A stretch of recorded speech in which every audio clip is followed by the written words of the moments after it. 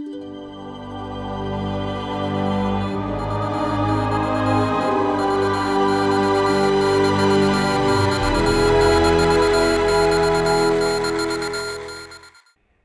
opinions expressed in the following program are those of the producer and not necessarily those of WKTV Community Media. Family-owned Palermo Pizza underwrites this episode of Grand Rapids Ghost Hunters Paranormal Podcast, located at 901 Gazan Parkway, Southwest Wyoming, and available at 616-531-8300.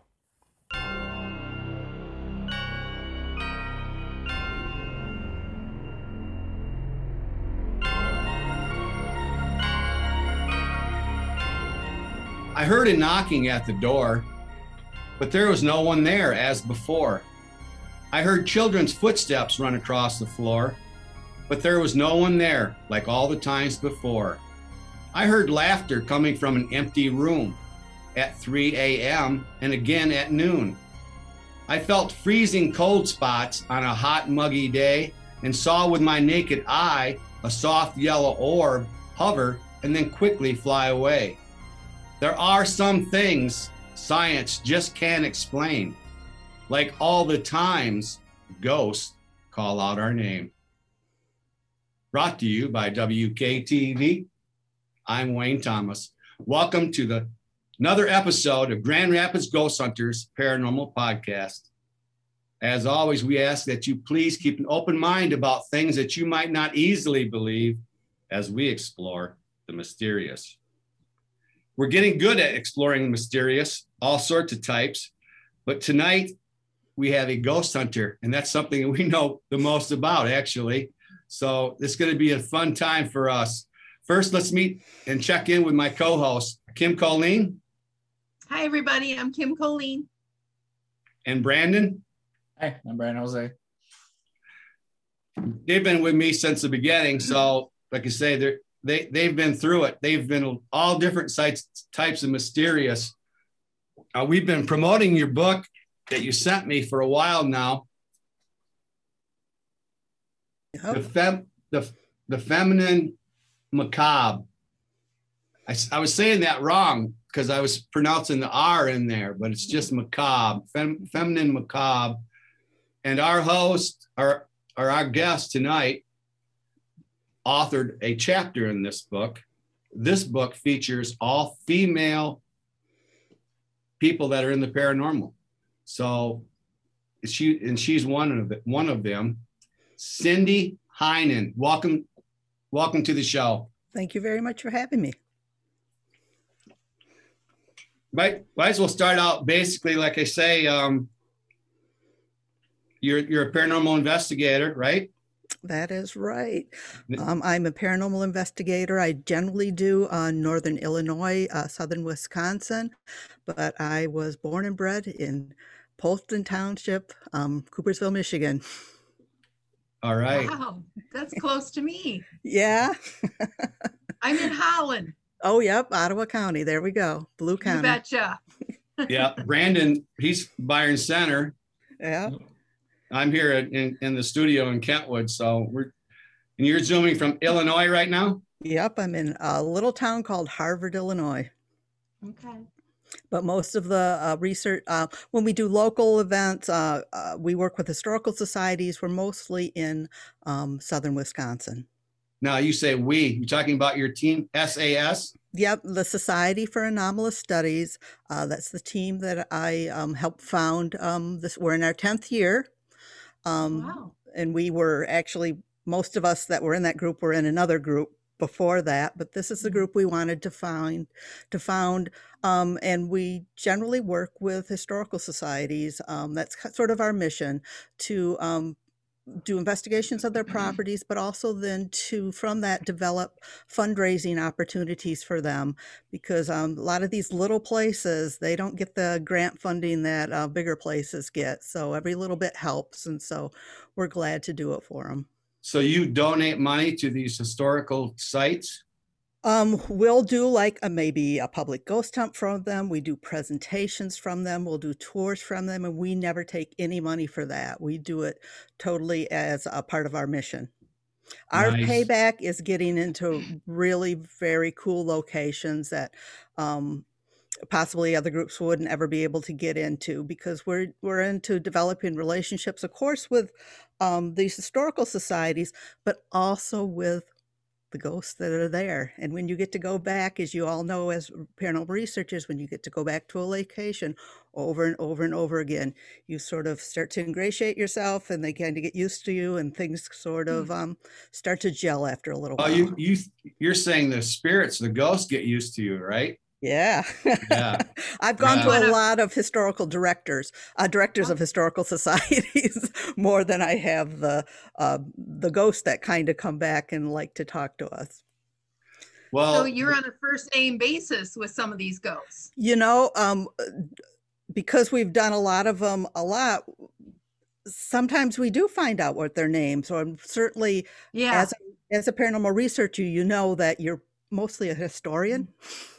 To me, you really have to love Right. history.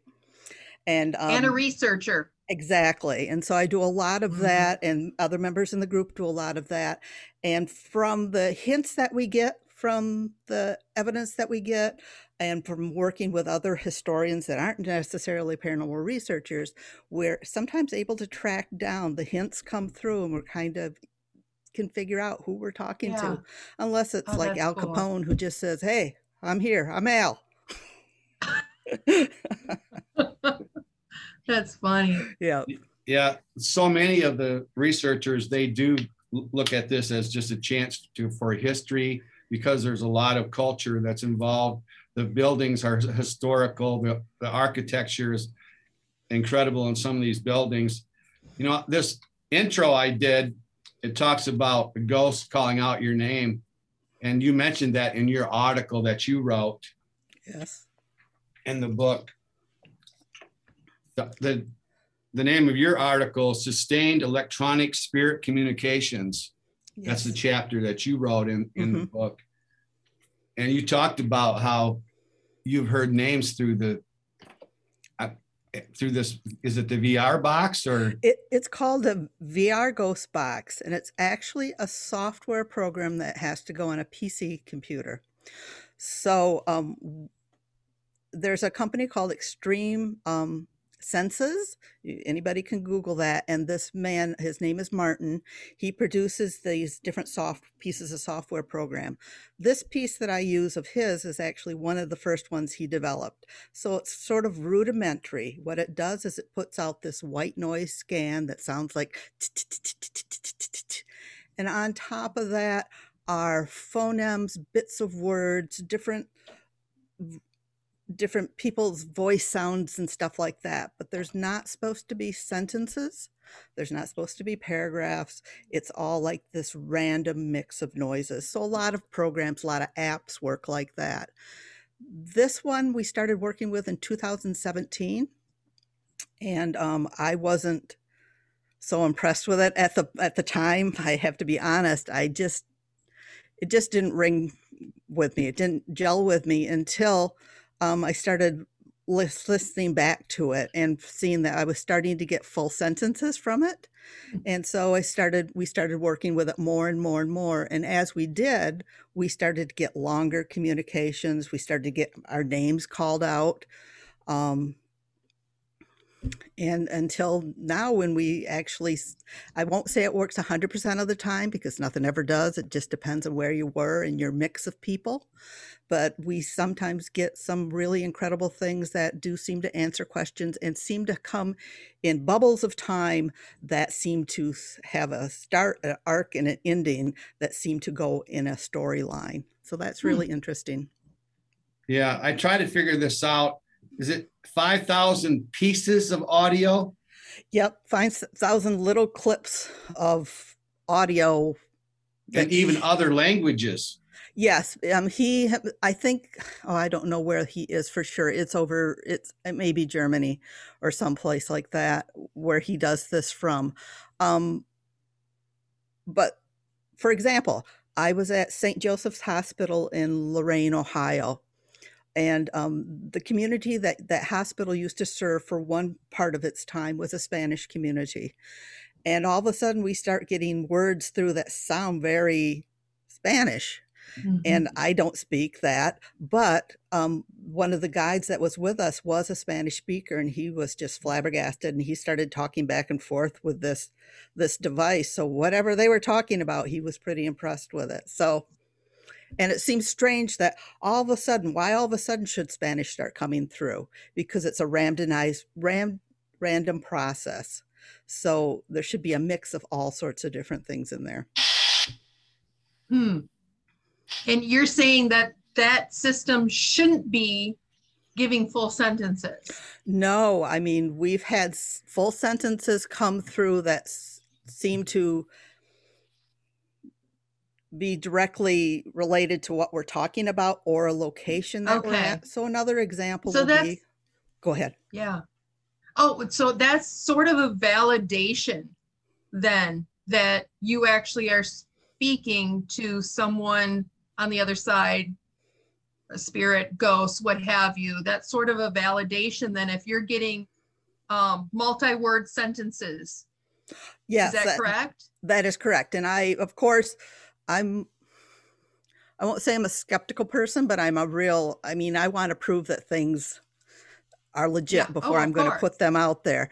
And so I corresponded actually with the creator, Martin, several times saying, are you sure this is how this works? Can you explain it again to me how this works? And so he would again and again. And so I said, well, this is what we're getting. He says, oh, that's fantastic. So, but like I said, it doesn't happen all the time. It seems there's besides just this program that's there seems to be other external things that have to happen at the same time to make that perfect storm to have it happen. Hearing your own name, that's kind of validation right there. That's confirmation. Usually we've heard our names. That's the reason I did that poem, was because one of the team members heard her name on an investigation. Brandon's heard his name plenty of times. He's heard my name. But yeah, you think you are dealing with an intelligent spirit when you hear your own name. It's not like it's just residual energy just repeating itself. Yep. But what your program is different than this SPS SP7 Spirit Box. Spirit Box, because this uses radio waves and monitors radio channels, so you're constantly getting radio stations coming through. Sure, you're getting that AM or FM, whatever scan you're doing, and with the idea being that spirits will be able to come through and use that chaos of sound to punch a message through. I turned this thing on. I don't know if you heard the static or not, because it sounds like it's similar to what your VR. Can you hear it?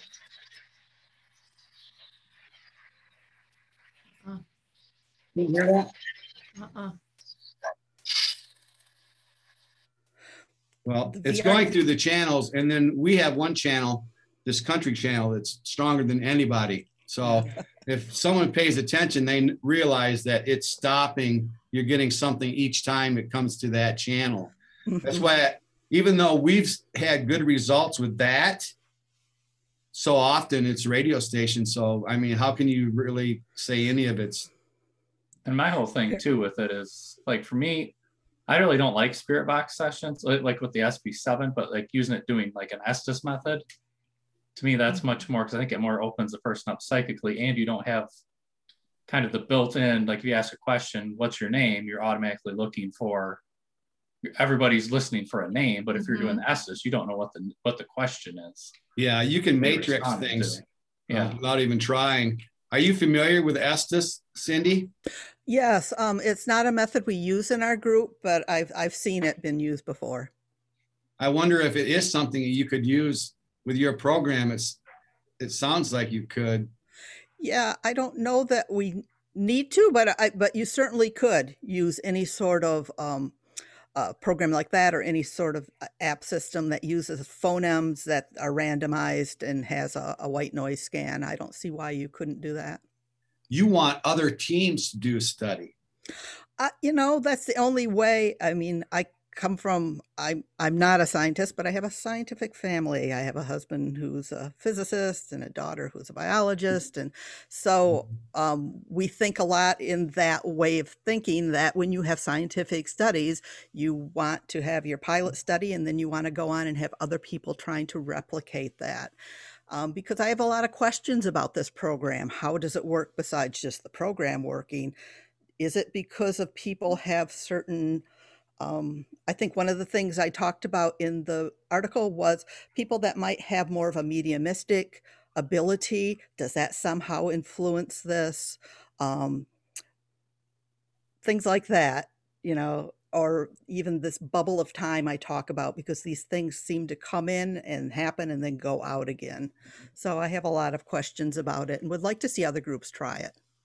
But it didn't happen overnight for us. Like I said, we started in 2017, and then we kept working and working at it until we finally got it to where we thought it was really getting some phenomenal things coming through. For example, there was one of our investigators that was doing a session at a VFW. Mm-hmm. And darned if, this is online at our YouTube channel under Sustained Electronic Spirit Communication files you can listen to.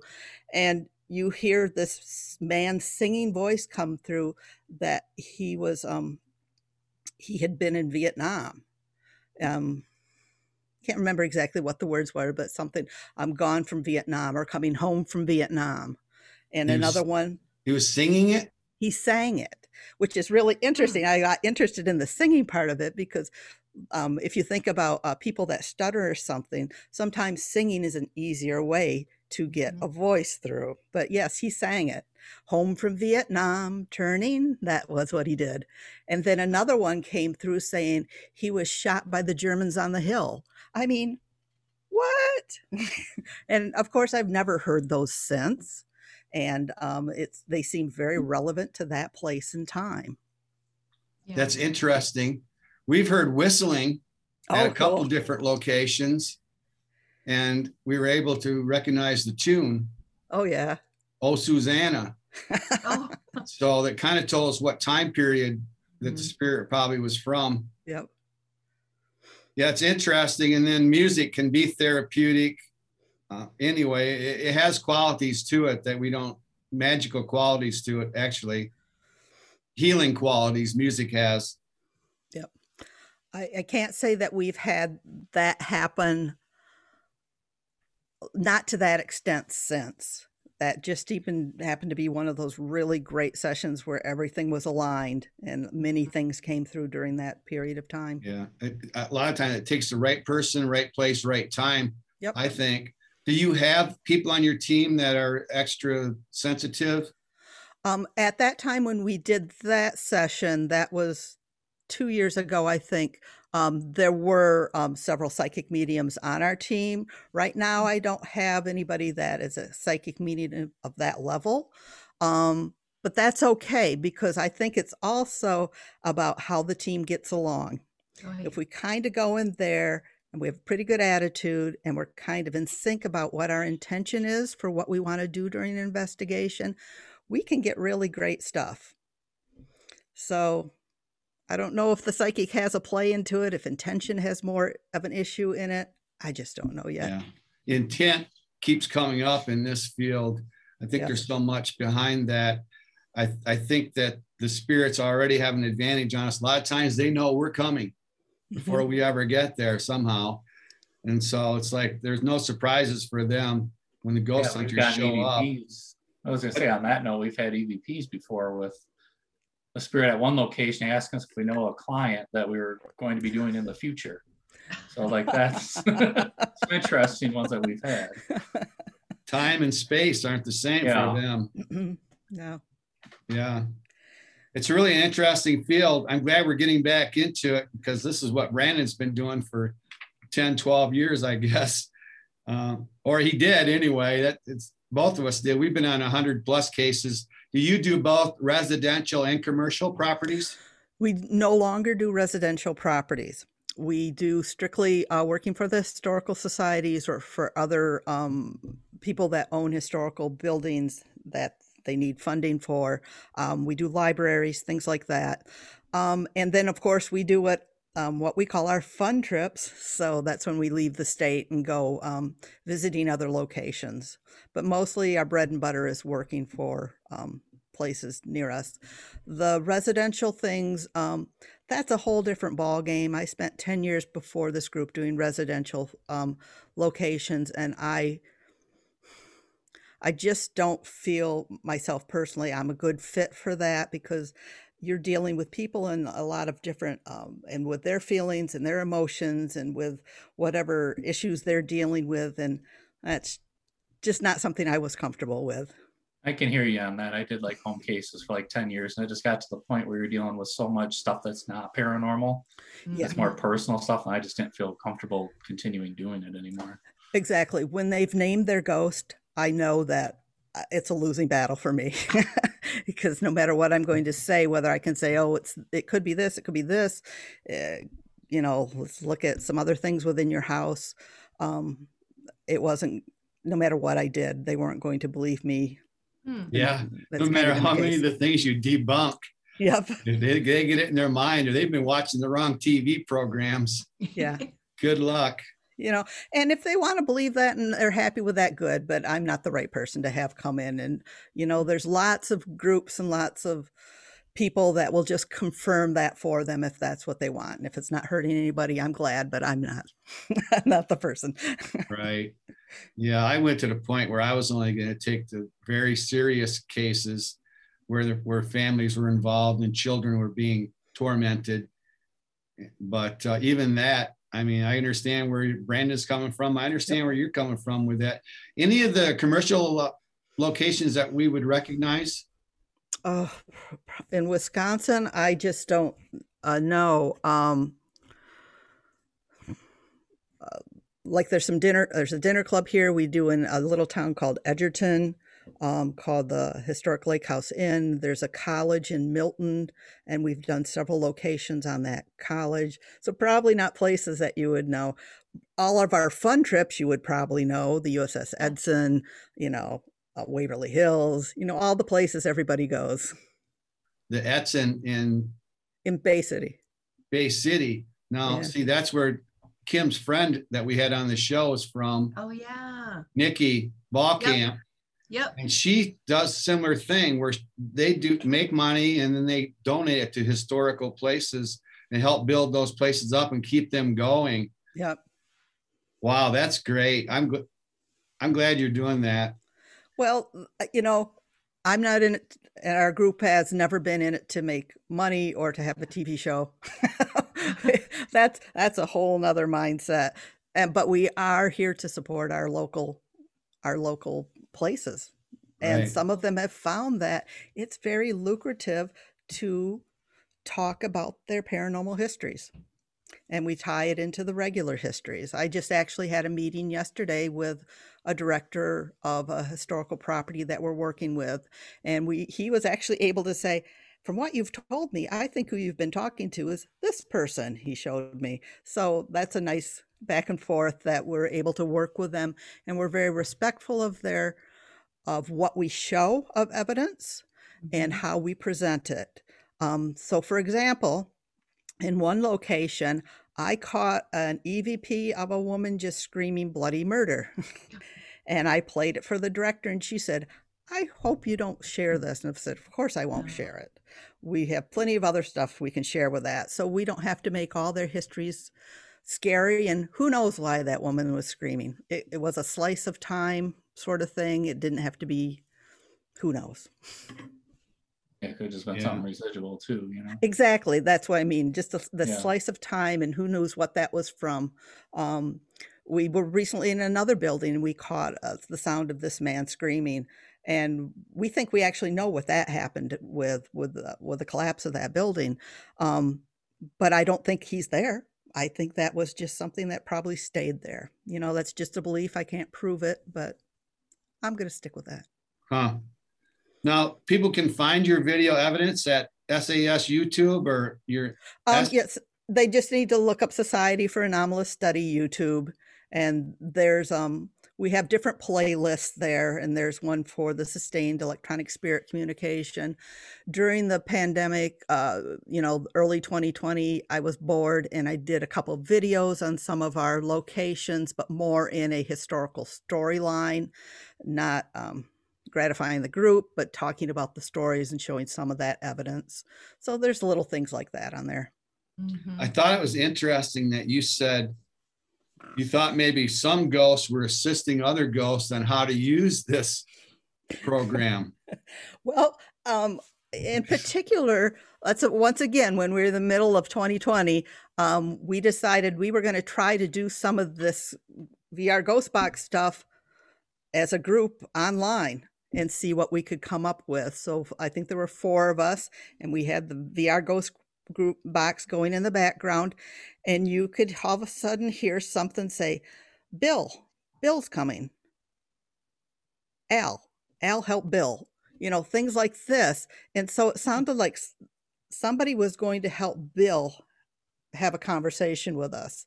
And this went on for actually quite a while, this kind of build up to this. And then finally, Bill came through, and Bill happens to be a relative of mine. And I asked Bill, and this is on that YouTube thing, and I asked Bill, is that you? And he goes, oh, yes.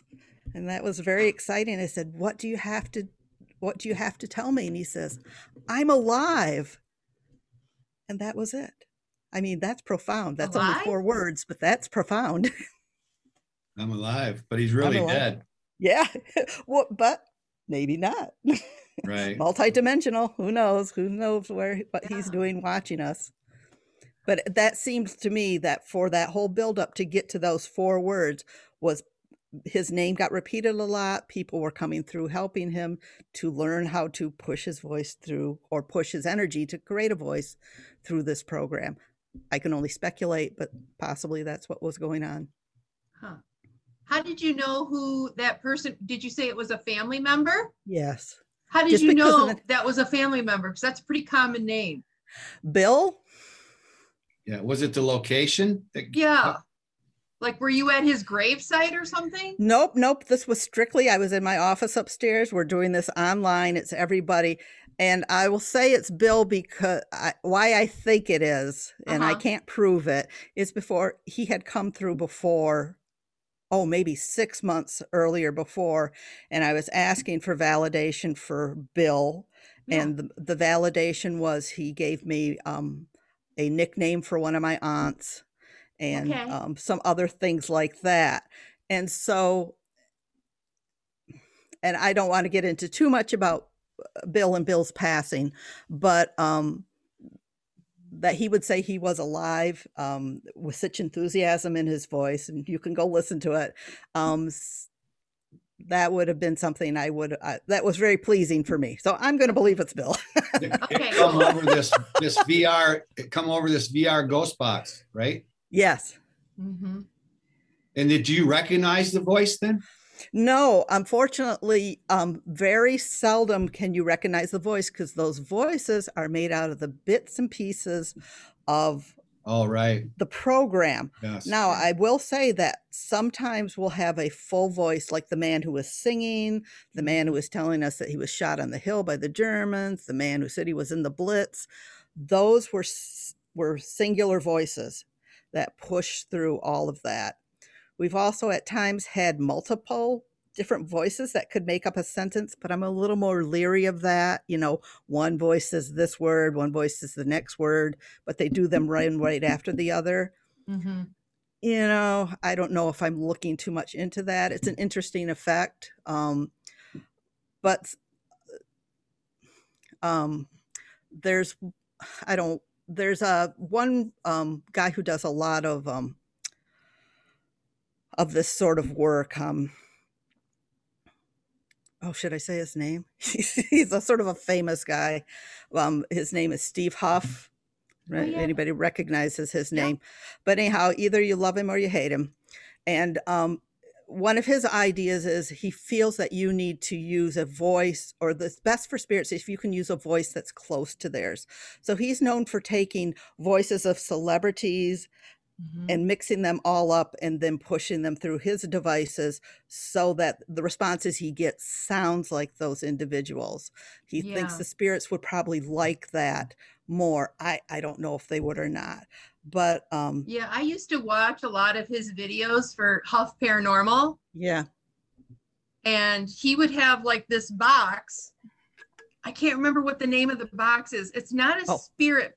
It's like a box, wonder like, box or a portal. Not like what yes. Yeah.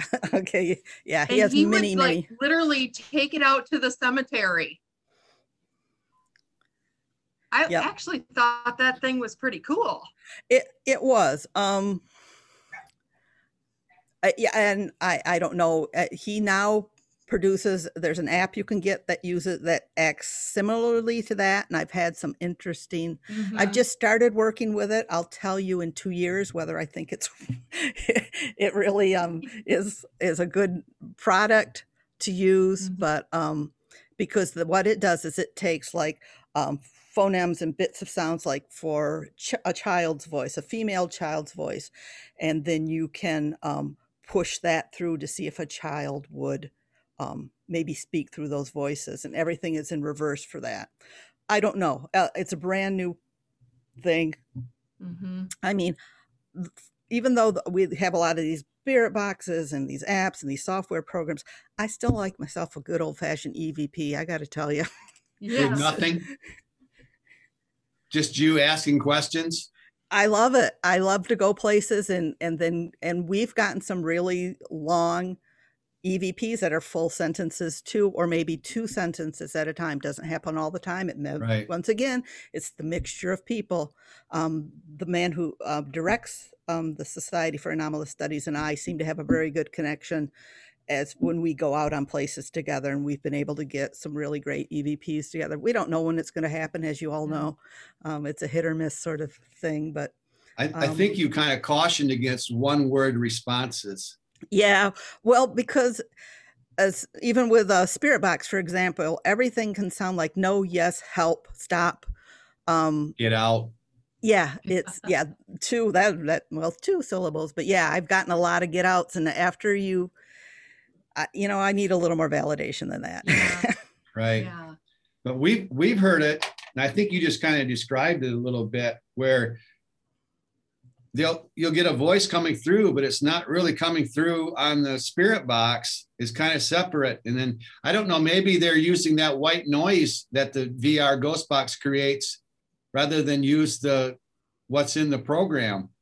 Maybe. It very well could be. It's you're creating this chaos of sound that has a lot of different frequencies and things in it that they should be able to manipulate energetically, because they do not have vocal cords, they don't have a voice. So everything has to be done through psi or through energy, and so somehow they're pushing that through that mess of sound and whatever else we have going on peripherally, be it the right people together, psychic mediums, or there's a thunderstorm coming up, all these things that sometimes influence what we get as paranormal investigators. That maybe is affecting that. We ran into some other apps, these phone apps, and some of them create just some spooky sounds to begin with. I mean, sounds like you're in a haunted house already. I know. Those are fun of public investigations when people want to have the creep factor. There's one I use that's called Necrophonics, I think, was one that our friend used, and Spiritus. Spiritus, yes. Spiritus is the one, yeah.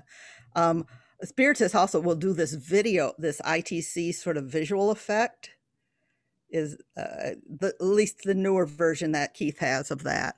And that was fascinating in that I actually had gotten 2 really solid pictures of somebody with sunglasses staring there looking at us. And it's like, that's just incredible. But you have to have patience and good eyesight, which I don't have, because you go frame by frame by frame through these things. And then you got to hope it's not pareidolia, that it's actually something there. So I know if you listen to this spirit box too long, that noise, it'll drive you right up the wall. Oh yeah. Yeah. they've now created Pro Measures. Did Pro Measures make Spirit Box to begin with, the SB7? Yes, I think they did. Pro Measures was the company. They've actually come through with a new device that you can actually put onto it that is more of it sort of filters that sound a little bit, and his idea is that the spirits have to work harder to really push something through. So you shouldn't get all that cut in from radio as much as before. I've been using it for maybe about 3 months. Once again, it'll take me a while to figure it out. Yeah, you said you grew into using this VR ghost box. That's any equipment we have. It's just, you can't just expect to buy a piece of equipment online and think that it's going to work the next day. I've never had that happen. And I have a box full of stuff that's never worked for me. I need to have a garage sale. You know, there's a lot there. You have that much equipment? I have a ton of equipment. I told you I retired. You get a lot. Yeah, you get a lot of stuff that you buy online, and you use it and you don't really like it. It's kind of the way I brought a bunch of stuff with me tonight, just in case. I mean, I found out some of the simpler things work actually better. Oh yeah. Some of these for measuring temperature changes. Some of the simpler devices, because I had some other digital things that cost more but did not work nearly as well. But we've measured cold spots, I mean, with these digital thermometers, like instantly, and you can watch it getting colder and colder. I want to revisit something you said about how ghosts help other ghosts. We've ran into that where we had one ghost talking to another ghost. It's like we were telling the spirit to touch one of our meters to make it light up, and what we heard was, Michael, touch it. So we had one ghost, but he didn't want to touch it, but he wanted Michael to touch it. Do you measure EMFs? Yes, we do. We'll do we have several types of investigations, but before a private investigation that we're doing for an organization, we'll do sweeps of the whole location, and we'll map out the whole location. Yeah. It'll usually be a tri-field or something like that. I think these things work. I think because ghosts do put off a charge. I mean, people put off a charge before you're a ghost, even that you can measure, but ghosts seem to use this energy, the same energy that you're measuring with a device like this or like this. Yeah, K2. Yep. There's I don't know, should we talk about equipment? There's a brand new piece of equipment I'm dying to get. I was just at Edinburgh Manor. I don't know if you guys have heard of that. It's in Iowa here. And I met the man who gave us the tour there. And there's a new system now where you have like a 12-foot or a 36-foot line that has, I think it's every 6 inches or maybe every 12 inches. It has an EMF monitor sensor on it that will light up. And this would be great. Like if I was in a prison, I would put that like running down the whole prison. Is it like plastic? It's like a blanket? It's a cord that has, here's a sensor here, here's a sensor here, a sensor here. And so you should be like a single cord that runs down.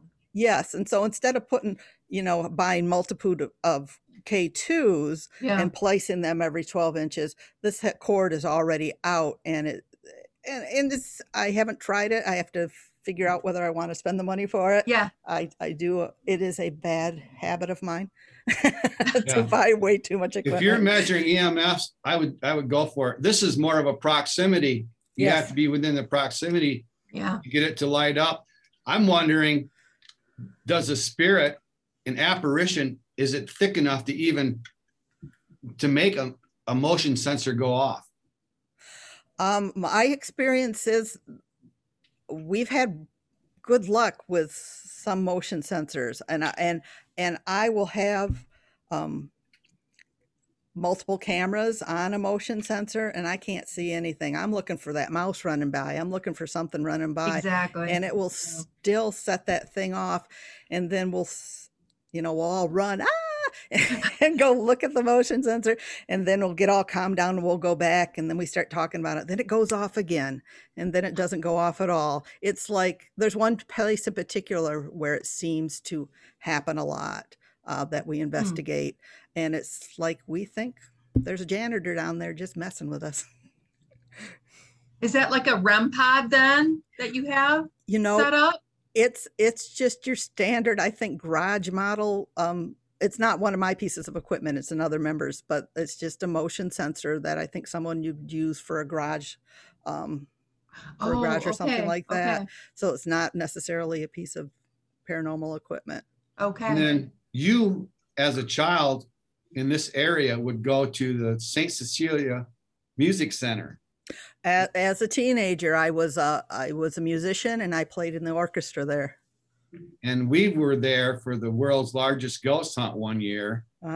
And there, we talked about this on email, but there's an area behind the stage. It's a fear cage or whatever. I mean, you can't even have a meter out. You hold a meter up anywhere, and it's blasting full blast. But I think this area, like I say, they like that. They like that energy and use that energy. Now, all the times that you were going to St. Cecilia, you weren't seeing ghosts or anything? No, I remember being backstage with all the other teenagers, and getting ready to go out on a concert, and it just being creepy back there. But, I wasn't into that at the time. Right. There's a lot of EMF energy back there, so that would probably cause it. Yeah, I also went played at Fountain Street Church too, which I hear has a haunted history, but I don't know. Yeah, I've been there too, but not investigating. And then we were there for the world's largest ghost hunt, and you were part of that, I think. Yeah, they had us asking crazy questions. They sound like I didn't have a good attitude about it, because it sounded like questions that you would ask someone that was in a beauty pageant. Yeah, they were weird questions. They weren't questions I would have asked, but yeah, it was more like you're thinking that the ghosts have the answers to everything. Yeah, how can we have world peace? It's world peace. That's what I was going to say. I think that was one of them. I'm sorry, yes. Maria, we're not making fun of you, but then she's the one lady who's been running it for years. But yeah, that was strange. I think that was one of the questions. Yes, it was. It was. Yes. And at that point, I was just like, man, this just seems ridiculous. If they have those kind of answers, yeah. And I don't think they're going to tell you those kind of answers. I don't know if we're supposed to know those kind of answers from them. Exactly. We were running the app during that time that we were asking those questions, and we did get some really interesting answers. It's been 2018 whenever we did that first one. And we got a lot of things that related to music and stuff like that. So I don't know. Yeah. Yeah. And we had extra people with us because it was the world's largest ghost hunt. They had extra people there. And then you tell those people, you have to be quiet. And yeah. Well, it was a fundraising event, right, for St. Cecilia? At least that's what I think they're supposed to be for your location. And then you give all the money to the location. We didn't get any money for it, but no. Yeah, we were assisting, I think, Rick Wade with that event. We were helping we were kind of helping out. That all went back to the museum or to St. Cecilia, excuse me. They are doing another one, the world's largest ghost hunt this year. We're not participating because we'd already made an obligation to another fundraising event, so which will be much simpler. Than following. Have you been to Gettysburg for one of your? I actually, my first EVP was caught in Gettysburg. Okay, here's my origin story. Is everybody ready? Yep. Okay. So, I really didn't get much into, I used to read about things. I had strange things happen to me as a kid, but I really didn't get into things until about the 1990s. And so late in that time, I read a book from a woman called Hazel Denning, and it was called True Hauntings. And Hazel Denning was a she's a clinical psychologist, but she also did a lot of regression therapies and stuff like that for people. And she was known for going into haunted locations and kind of psychoanalyzing ghosts. And so it was a pretty fascinating book. But the thing I remember most about the book was at the very beginning, she talked about a man called Konstantin Raudove, who was one of the early EVP researchers, and how he captured voices of ghosts on reel-to-reel recorders. Well, that was fascinating because as a musician, I worked with a lot of recording devices and stuff like that. So that started me on my way. So of course, being the person that I am, I couldn't just start out. I had to study it for a year. So that's what I did. I pretty much read every book I could get my hand on in the late 90s. And then finally ended up going to my first ghost conference, which was going to be about EVPs in Gettysburg. And so I went there and I got, you go out with a group of people out to the fields, and we were at Devil's Den, and this was at night. It's kind of like when you could still get in there at night. I think now it's much more rigorous as far as they're going to let you in or out, but we were there. It was quite late, and there were people over on the rock formations of Devil's Den, but I was kind of like in the parking lot, and there's like this creek that it probably still goes through there. It's been years since I've been there. And on my recorder, you hear what sounds like a rock being thrown into the water, and you hear the splash of the water, and then you hear a man's voice come through, and it says, "Where's Jim?" Well, I didn't know I had that until I was sitting in the airport ready to go home to Illinois, and I listened to it and heard that EVP and was jumping all up and down in my chair, and people probably thought I was really crazy, but that's where I got my first EVP. You use a digital recorder? Yep. Back in those days, those were those early digital recorders. I think I was using a Radio Shack one, and either you had the Radio Shack or you had the what was the other one? Panasonic, Yeah. The SB. I got two Sonys, and they're a little bit different. They have some different functions, and then I have this mic, external mic for this one. I have like on the Ghost Box, this little speaker here really helps because the Ghost Box isn't really loud enough without it. So this little attachment helps here. How about the VR Ghost Box? Does that come in nice and loud and clear? Well, yeah, I have a special computer I use for it. It's just a small computer. The programs on that, I hook in a speaker, and it's as loud or as soft as I want. It can be, probably why I didn't like it at first was it was just this cacophony of sound. But as time went on, I got used to it, and I still won't run a session past about 15 minutes because it'll drive you crazy. Plus, you have to go back and analyze it all. Yes, that's when it really gets to you. Yeah. I'm like, I was ready to climb the walls. I know Brandon too. He didn't really care for that. Them long spirit box sessions. No, and the things, what'll happen in them, they'll pop in and then they'll pop out, and they'll pop in and pop out. And there seems to be a warm up period too. But that's my experience. We experienced that same thing that warm up, where you have periods where you get all kinds of activity and then all of a sudden just drops right off. Yeah. I call that, I might have called it in the article, I call it the paranormal bubble. Because you can almost like feel it coming on, and then it happens, and then it like deflates. And also I've seen it deflate with people aren't behaving themselves at an investigation. And by that, I mean, they're just not following protocol correctly. So when something's happening, or with somebody, you can see somebody's really getting into what they're doing and with their questionings. And then all of a sudden you jump in with a silly question, like whatever that would be, or you move, or you stand up. What's your favorite color? Yeah. Boom. It'll just collapse for some reason, because there's something going on with that person who's really connecting there, and you should just let them go with it. Yeah. But things happen. I tell you what happened with me, and it happened early on. One of the very first ghost adventures I had, these people have these apps, and they throw these words out, and then they try to associate whatever's happening to whatever word that's coming out of their word bank. Yeah. And it was like, I just had to get away from it. And I'm with you. Give me less. I think sometimes just going and being quiet and just listening is a better way. But people we've had on the show have been saying we need better equipment, and maybe this is it. Maybe this, what you're using is better.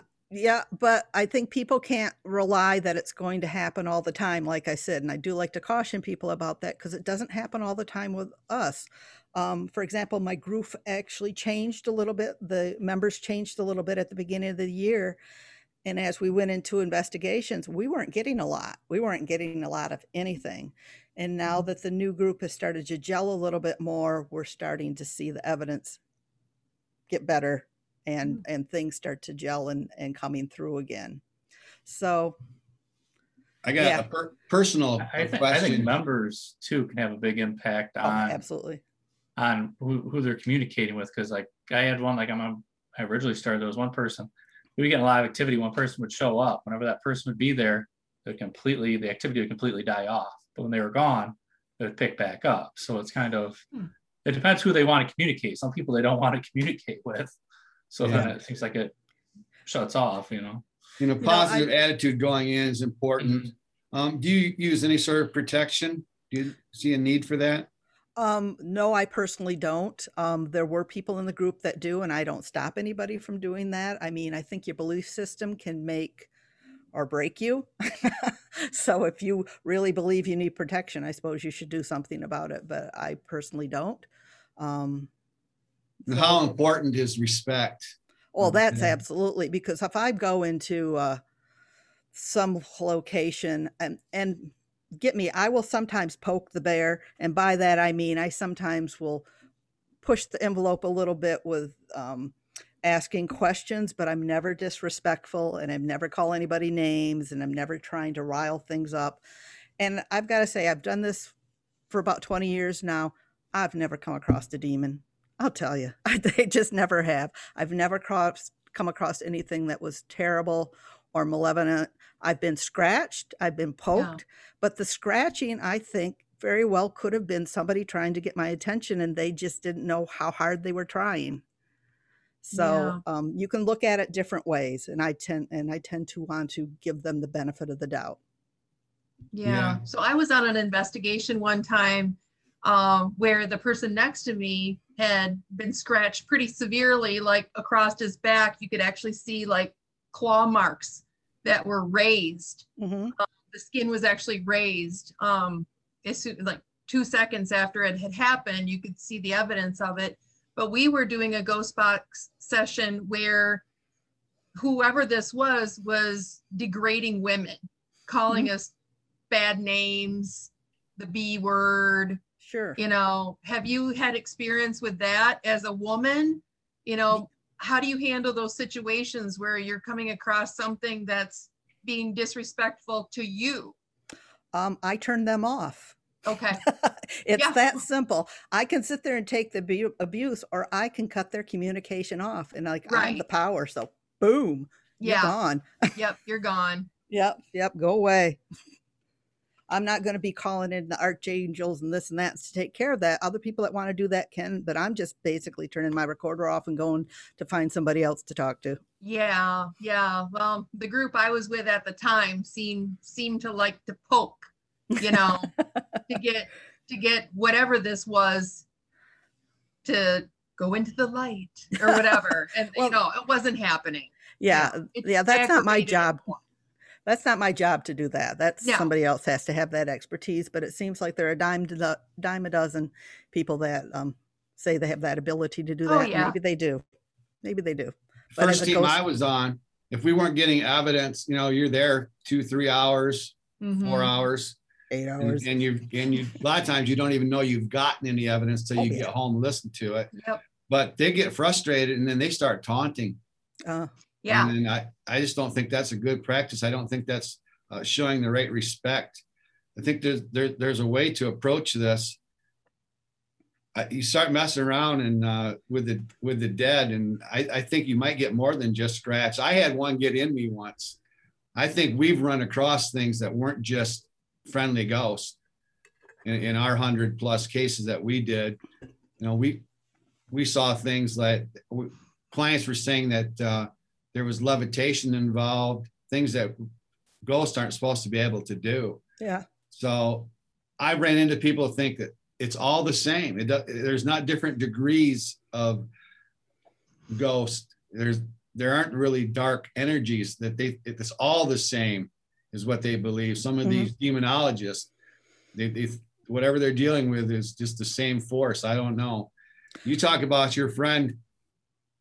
We think that life is a physical thing, but what's living in you is inside of you. It has nothing to do with your physical body. I don't think a lot of people don't understand that. I guess we need to talk about the book a little bit. Oh. We've mostly talked about ghost hunting and some of your personal stuff. I did want to ask you about Jin Sin Jitsu. Oh, okay. Is that kind of like Reiki? No, not really. It's more like acupuncture, but without the needles. And actually, there's a form of acupuncture that is done without needles, where you use your hands instead. It was done by actually blind. It was first developed for blind people to learn acupuncture in Japan in the early days. But anyhow, this is kind of what it's like. And so it was a system I got into probably in the 80s. I'm a massage therapist. And so, that goes hand in hand, having these sort of healing modalities, or it's working with meridians and connecting meridians with your hands, and you read pulses and stuff like that. So that's what Jinsen Jitsu is. As a matter of fact, sometimes on investigations, these were in the early days, when we'd try anything just to roll it out to see what we would get, I would do like little sessions on people just to see if I could up their energy a little bit to see what would happen. And one time I was working on this lady and I brought my massage table. We're working on her in the dark, and 3 people saw a light come out of her forehead. And it's like, okay, I think I'm done now. Yeah, it might be a little spooky. Is that Does that come from the Eastern Japan? Influence? It's a Japan. Yeah, okay. It's from Japan. Now, this book again, all female. Every author in here is female.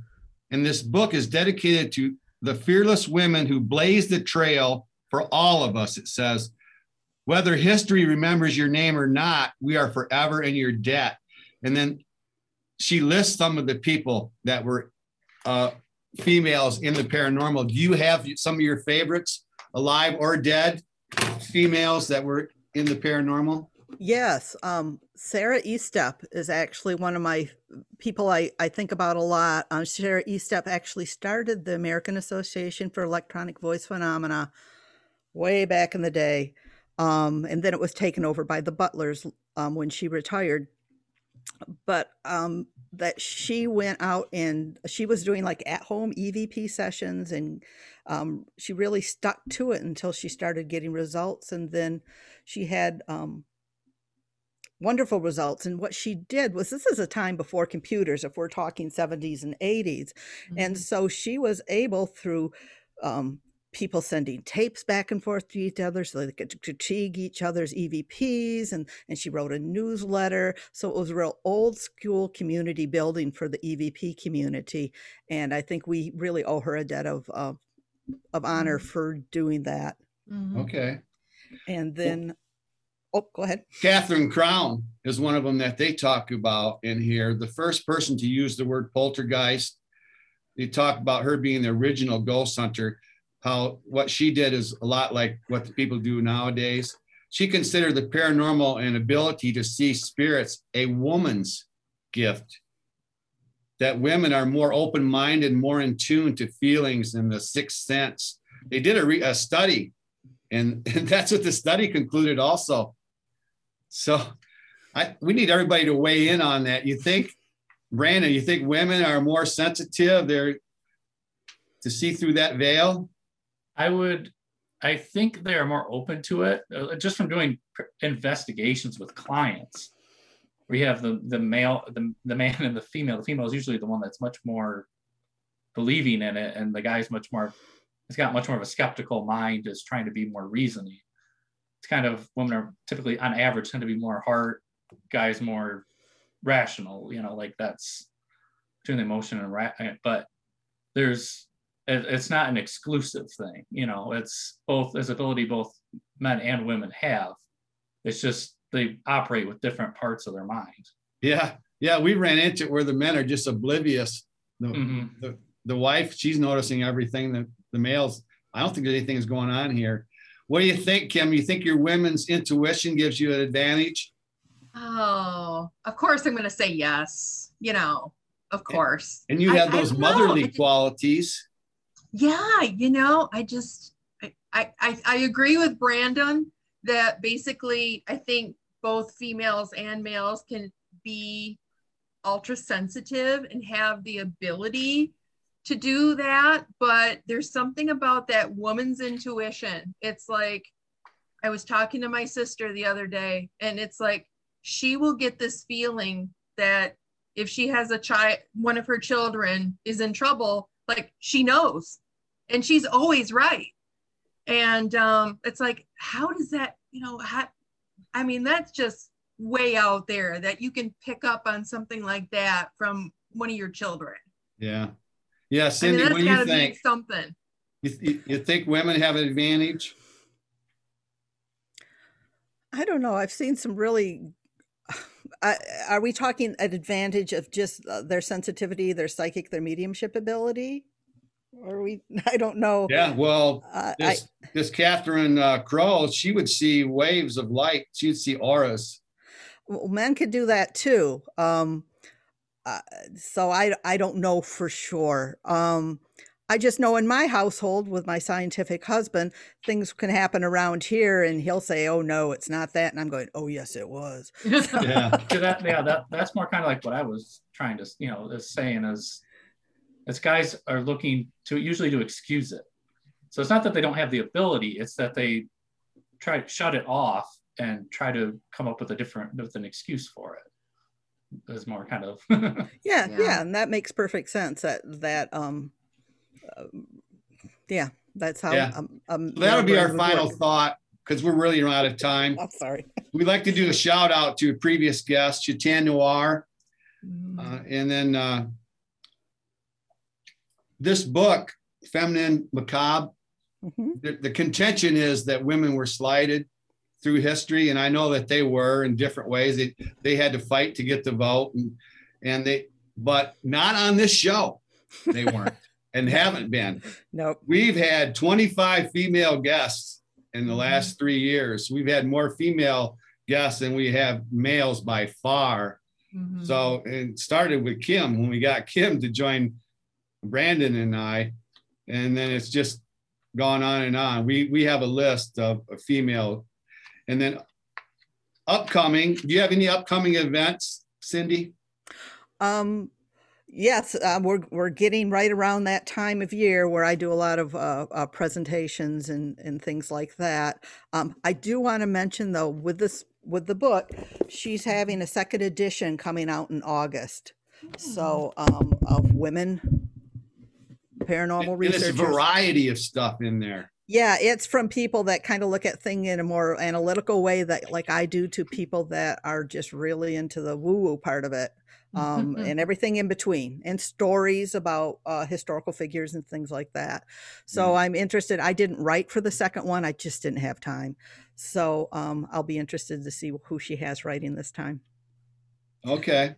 And then did you want to give any dates of your upcoming events? Oh, golly. Put them in comments. Put them in comments when you watch. When this comes out, when this is they're all going to be in Illinois and Wisconsin. Right. We do some library things, some things at colleges. We're doing fundraisers for historical societies. If you go to our Facebook page, I list them in events, or even on our webpage. I usually have a page there. I just got to get on with it right now. Right now, it's a matter of creating all the PowerPoints for all these presentations. Okay. It's a lot of work. And then they can check your evidence out. Facebook? They can check your evidence out also. Yes. There's evidence that certainly on YouTube channel is evidence there. I sometimes post things when I have time on Facebook. The Facebook is just, let me see. What is it here? It's, I'll just look up Society for Anomalous Studies. There you go. You'll find it on Facebook. Find it. Yeah. So upcoming for us, we have Reverend Robert Duchesne, another author and his wife, Nicole, used to be Nicole Bray. I don't know if you're familiar. They have several books out. This is Ghosts of Grand Rapids. Excellent book. So they'll be our next guest. And then we're going to Zoom to Canada, Cool. Thunder Bay, Canada, with Lisa Perrin. And I'm not exactly sure if she's into astrology, exactly what we'll find out. But so that's the show. I always end with inspirational thought. And I picked this one as Christy Ann Martin. I got this off our friend Kat Tetson's Facebook. It goes like this. I've been to the edge of darkness in a world of endless nights. I've seen what forever looks like in the darkest places of life. And I've come back to tell you that living is worth the fight. We were born to feel the sun on our skin. Our souls are made of light. So it's rough times out there right now. If you're at all thinking about suicide or you're dealing with depression, call those numbers. I'm going to have those in comments too. There's a new 3-digit number that's coming out that's going to be on everybody's device, but it won't be in effect till another year. So those will be in comments. And if you're military, you can call the suicide hotline and then just dial 1. And then for military people, it'll get you to a special place. So that's the show. Thanks a lot. Very interesting. I love talking ghost hunting. I love it. I know, it's fun. We haven't done enough of it. So Cindy from Illinois. Yep. Thanks a lot. You're welcome. Kim Colleen from Holland, Michigan. Brandon, he's from Byron Center. He's doing from Byron Center. I'm here at WKTV studio in Wyoming. Thanks a lot, everybody. Thanks, Peace out. Cindy. Bye. Thank you.